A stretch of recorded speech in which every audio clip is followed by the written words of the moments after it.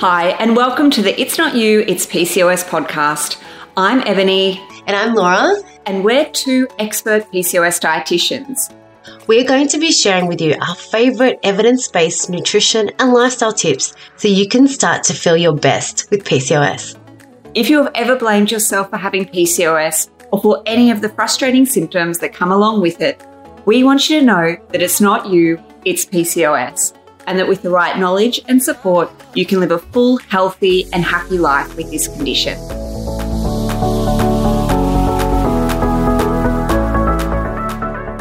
Gut health has been a hot topic in the media and will continue to be as we learn more about its role in treating PCOS.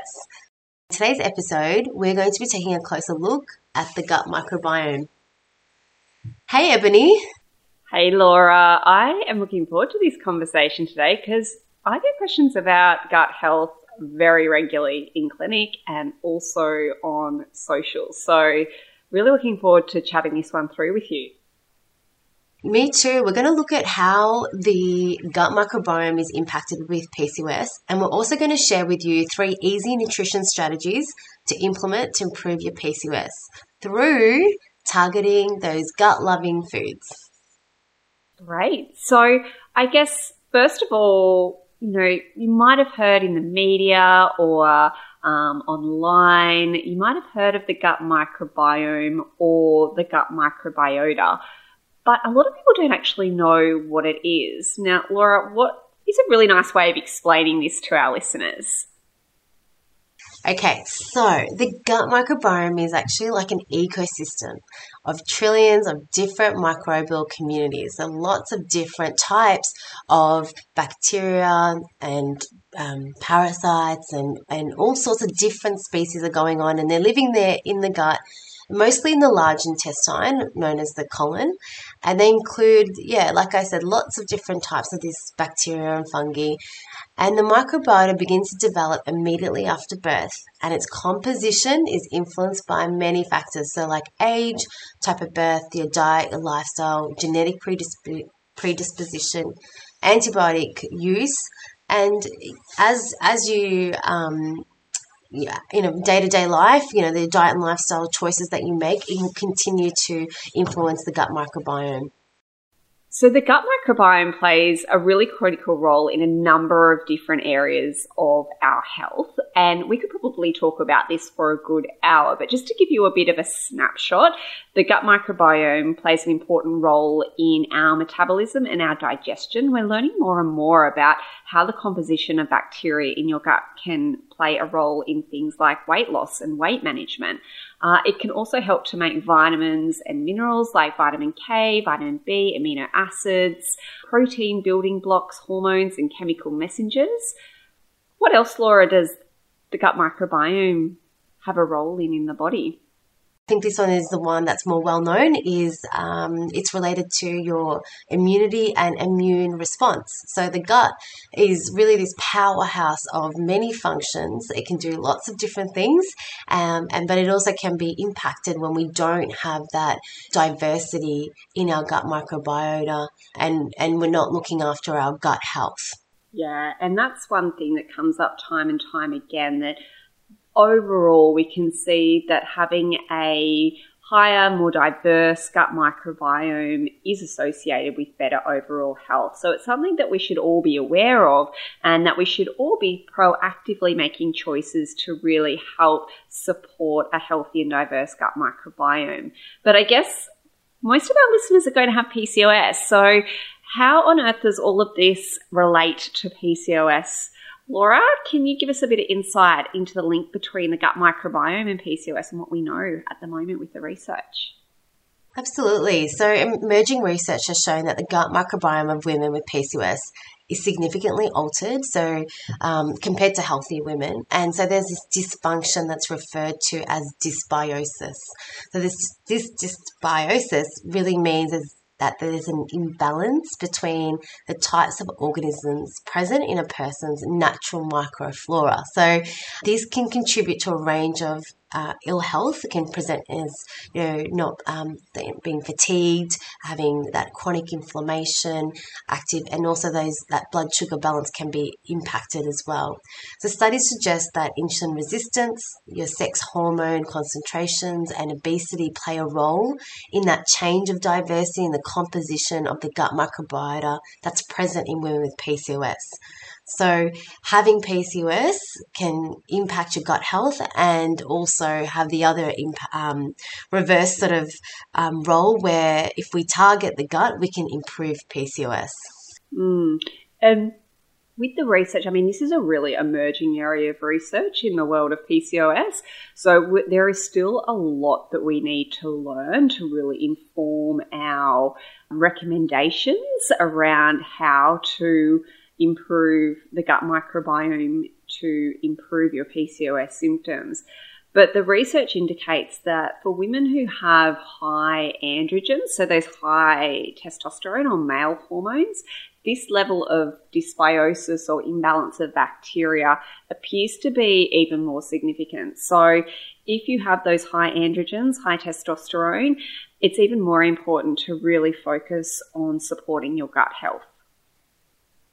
Yeah, absolutely. It can exacerbate those PCOS symptoms through chronic activation of the immune system, which is occurring due to inflammation. So really, really important to target gut health. We've got lots of food options that we can be including in our diet that's going to make a significant impact. So if you're not really sure where to start, we're actually going to cover some great tips right now. So Ebony, do you want to talk about some of the things that we can look at if we're now looking at gut health as a treatment option for targeting those PCOS symptoms? So when I'm looking, and look, I would address gut health with almost all of my PCOS clients. I think it's a really, really important area to focus on. We're learning more about that dysbiosis that occurs for women with PCOS. But one of the biggest benefits is really helping to lower that chronic inflammation. We know that having a healthy gut microbiome can help to lower chronic inflammation. And we know chronic inflammation is a really key driver of PCOS symptoms, and that's for all women with PCOS, regardless of your body weight. So it's a really important area that I focus on. But when I'm looking at gut health, it's not just the nutrition that I focus on. Nutrition is obviously really important, but it's not the only thing that impacts on gut health. So I also like to look at sleep, stress, and also the effects of any medications that someone might be on as well. So taking that really holistic approach to looking at your gut health and making sure that we're not just laser focusing on diet, we're zooming out and looking at the big picture and making sure that you're getting adequate sleep, that you are managing your stress levels, because we know that there is a direct link between our gut and our brain called the gut-brain axis, and what we eat can impact on our mood and our mental health, and our mood and our mental health can also impact on our gut and the symptoms you experience and that gut microbiome. So that's the first thing I like to do, is really look at all of those core aspects. But Laura, when we're looking at specifically nutrition, what's your favorite go-to strategy for gut health? Look, I like to discuss with clients the importance of having a diet that's rich in fibrous foods so that they contain both sources of prebiotic and probiotic foods depending on their symptoms. Of course, we may also use supplementation, something called symbiotics, where we are combining a couple of different strains targeting their symptoms. So like you said, each woman will present differently and may be on medication, may not be on medication, may be experiencing those pesky sort of side effects of having PCOS and gut health symptoms. So there's a whole range of clinical presentations that might come up. So I'd like to just come back and start with food and then potentially look at the symbiotic supplementation as well. And like I said, if I'm starting with food, then I've got some gut-loving foods that we can break down. So number one would be include those prebiotics, and they're found naturally in foods such as leeks, asparagus, artichokes, garlic and onion, wheat, oats and bananas. Super easy to just add on to what you regularly cook, but just be mindful to include these particular ones. Prebiotics have like a significant positive effect on the improvement of blood lipid profile and blood glucose. A lot of my clients have never actually heard of prebiotics before. And when I mention them in consults, they're like, what is a prebiotic? Is that the same as a probiotic? And it can get a little bit confusing because they are very, very different things. So prebiotics are what I like to call the food that feeds our beneficial bacteria. So they're our gut bacteria's favorite foods that they love to eat so they can do their thing and they can have a good effect or a positive effect in our body. So what we want to do is we want to make sure that we're looking after our good gut bacteria, that we're feeding them their favorite foods so that they can survive and they can thrive in our digestive system. So that's the difference. Whereas probiotics, they're actual live microorganisms that when they are administered in adequate amounts have a health benefit to the host. So just thought I'd clear that up in case you're sort of sitting there going, oh, what's a prebiotic? What's a probiotic? How are they different? Are they the same? I hope that clears that up for you. Yeah, great point. Yes, the world of gut health is lots of these different terms. So I hope that that's helpful, because probiotic organisms are also really readily available in our foods also, and they're mostly found in our fermented foods such as like your kimchi, natural yogurt and kefir. Great ads. They're also really great for your blood sugar levels if you're going for the dairy-based options as well. So another win for you to add to your PCOS diet. And studies have also shown that probiotics have like an anti-inflammatory effect, and they can help with the regulation of the immune system as well. Absolutely. And look, a lot of clients of mine are really keen to add a probiotic in because we hear a lot of positive things about probiotics in the media, in magazines, online. But one thing I really want to stress to you, if you're thinking about or curious about adding in a probiotic, you don't want to rush in and start here, because we want to make sure that, as I mentioned before, you are nourishing and feeding those beneficial bacteria with their favorite foods, because if you're not, then you're not going to get the best benefit or the best bang for your buck from your probiotics. So probiotics should not be the starting point for improving gut health. It should be one of the final steps. We really need to be focusing on adding more of those gut-friendly foods, those prebiotics that feed that beneficial bacteria first. Absolutely.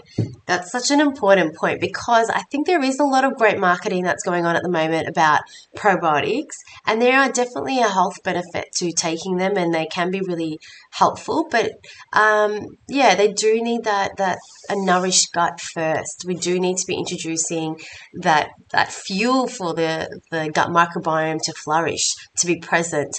And then if a probiotic is needed, then, again, specific strains we know are more beneficial than others, and the amount of that strain to have a beneficial impact is also important to note. So a dietitian can help determine what you actually need, because supplements, it's a big money-making industry, and you potentially are wasting your money if you don't know what you need and if you need it and how much of it that you need.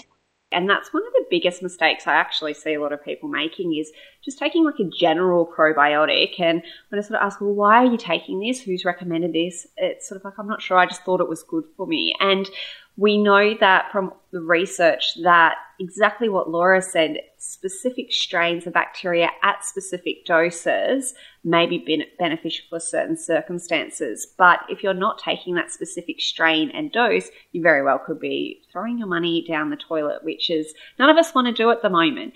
And another really important thing is when we're looking at those prebiotic fibers, so those prebiotic foods that nourish the beneficial bacteria in our gut and feed the beneficial bacteria in our gut, these, when we look at the cost of them, are so much cheaper and more cost effective than investing in probiotics. So we're talking things like onions, garlic, oats, bananas. These aren't super expensive, weird and wonderful superfoods, although I could argue that they are superfoods, but they're not any of these weird and wonderful, strange type of foods that you see in the health food section. They're just everyday whole foods that are really affordable for most people. So if we can focus our energy and our time and our money on including more of these into our diet, it's going to have a really big benefit, not only for your health, but will also save you a lot of money potentially on taking unnecessary supplements. Great point, Ebony. Now let's give you another practical tip. We're going to break down fiber in another episode because it is a whole topic in itself. But I'm sure all of you do know that, fiber is found in our plant food, and we want you to focus, if you can, on trying to achieve about 30 grams of fiber per day. Now you're probably thinking, oh, how do I do this? So using a calorie counter app can help you figure out how much fiber that you're having daily, and then you'll know how much more you need to include. But I will just put a warning out there that this is not to be done quickly. If you do need to include a fair bit more fiber to your diet to achieve that 30 grams per day, you want to increase your fiber intake slowly to avoid those pesky gut symptoms. So that could cause constipation, bloating, flatulence, or diarrhea could go the other way. So you want to do this slowly, introduce fiber slowly, and also at the same time increase your water intake. Yeah, fiber is like one of my favourite topics to talk about because we know most people are not eating enough fiber. Most Australians are not eating enough fiber. And when we look at the research around women with PCOS, they're not hitting their fiber targets either and quite significantly under eating in terms of fiber. And it's a shame because fiber has so many benefits for PCOS. It can help with blood sugar regulation. It can help to lower inflammation. It can help with your overall digestive health and having a healthy gut microbiome. The list is endless when it comes to the benefits of fiber. So really making sure that at every single meal that you're having, you're including high fiber foods. So they're your whole grains, your fruits, your vegetables with the skin, nuts and seeds. All of your plant-based foods are going to be great sources of fiber. And unfortunately, when it comes to PCOS, because a lot of people are told to avoid carbohydrates are one of our best sources of fiber. So when the carbs go, a whole lot of the fiber goes too, and that is not going to have a benefit for your PCOS. And this is why it's so important that you try to avoid that really generic cut out all carbs or avoid carbs or go keto, because when you do that, you can end up with huge gaps in your diet and unintentionally make your symptoms worse. So we really want to make sure that we're including those plant-based foods at every single meal to be able to hit that 30 grams of fiber every day. So my one tip for you is at each meal, stop and think, how can I add more plant foods here? What can I add to this meal to increase the amount of plants that are on my plate? And you will automatically increase your fiber. Love that. And I'm just going to add on one more tip to that because we said 3, but I think just to give you even more context to how helpful having lots of plant foods that you described. So you just said, increasing your fiber, and these foods are found in nuts and seeds, legumes, breads and cereals also. So these are all great sources of those complex carbohydrates as well as complex carbohydrates and also those plant foods. So what you want to achieve over the week is, if you want to improve your diversity, is having 30 different types a week. Now that again sounds a lot, but we've listed off quite a range of foods that are from the plant family, and that could be added it could add up quite quickly if you're thinking about having like some oats with some nuts and seeds, that there's already 3-4 serves of plant food, three to four in just breakfast. And if we continue that to think like that in each meal, you will definitely hit that target of 30 different types a week, because we not only want to have that types of fiber, different types of fiber there. We want to make sure we've got that variety to increase the diversity. So if you can, once you've nailed how much fiber you've got in your diet, then the next step would be looking at mixing it up and getting that variety. Yeah, that's so important. And I know when you look at that number 30, you go, oh my goodness, how am I going to hit 30 different plant-based foods a week? But one of the easiest ways, and this is just one example, is think about those salad bags in the supermarket that have all your different veggies in there. So they'll often have, they'll have some corn in there, they'll have red cabbage, they'll have baby spinach, sometimes they'll have some grated carrot in there, maybe some capsicum. So that's 5 different plant-based foods just in that one salad bag. So you can see, by making strategic choices with your food, you can very easily hit that 30 different plant-based foods a week. Totally. It's just being mindful and conscious of your choices to actually include them. I think that's the thing, having that knowledge, and then that obviously that personalization to make it practical to your life is what's going to be the game changer. Yeah, and try not to get stuck in a rut. We're all creatures of habits, and I know I do this too. Sometimes you get in the habit of picking the same veggies, the same fruits at the supermarket. Just being aware that sometimes you need to mix it up and try different things, and that will also help to increase your diversity. Absolutely. So lastly, I just want to end on, your symptoms are always going to be so personal. PCOS manifests completely, from one woman to another, it'll be completely different what you will present to your GP or your dietitian. And it's so important that you have a look at your symptoms and have a look at your diet and see where those gaps are lying, and then, put some of these tips in place. But if you're still struggling, don't be afraid to reach out for help and really get that personalized advice and figure out what's right for you, what's going to help you improve those symptoms and take it to that next level where you can really get that quality of life back. I think that these are a great starting point to target your gut health and as a part of your PCOS nutrition management as well. Definitely. And we hope that you enjoyed today's episode and learnt more about how the gut microbiome is linked with PCOS and how you can start nourishing your gut for better PCOS management. If you found this episode helpful, please don't forget to share it with your friends and family, and don't forget to go and leave a review for us. We love hearing your thoughts on the podcast, and we look forward to bringing you more informative episodes to help you navigate living with PCOS with confidence.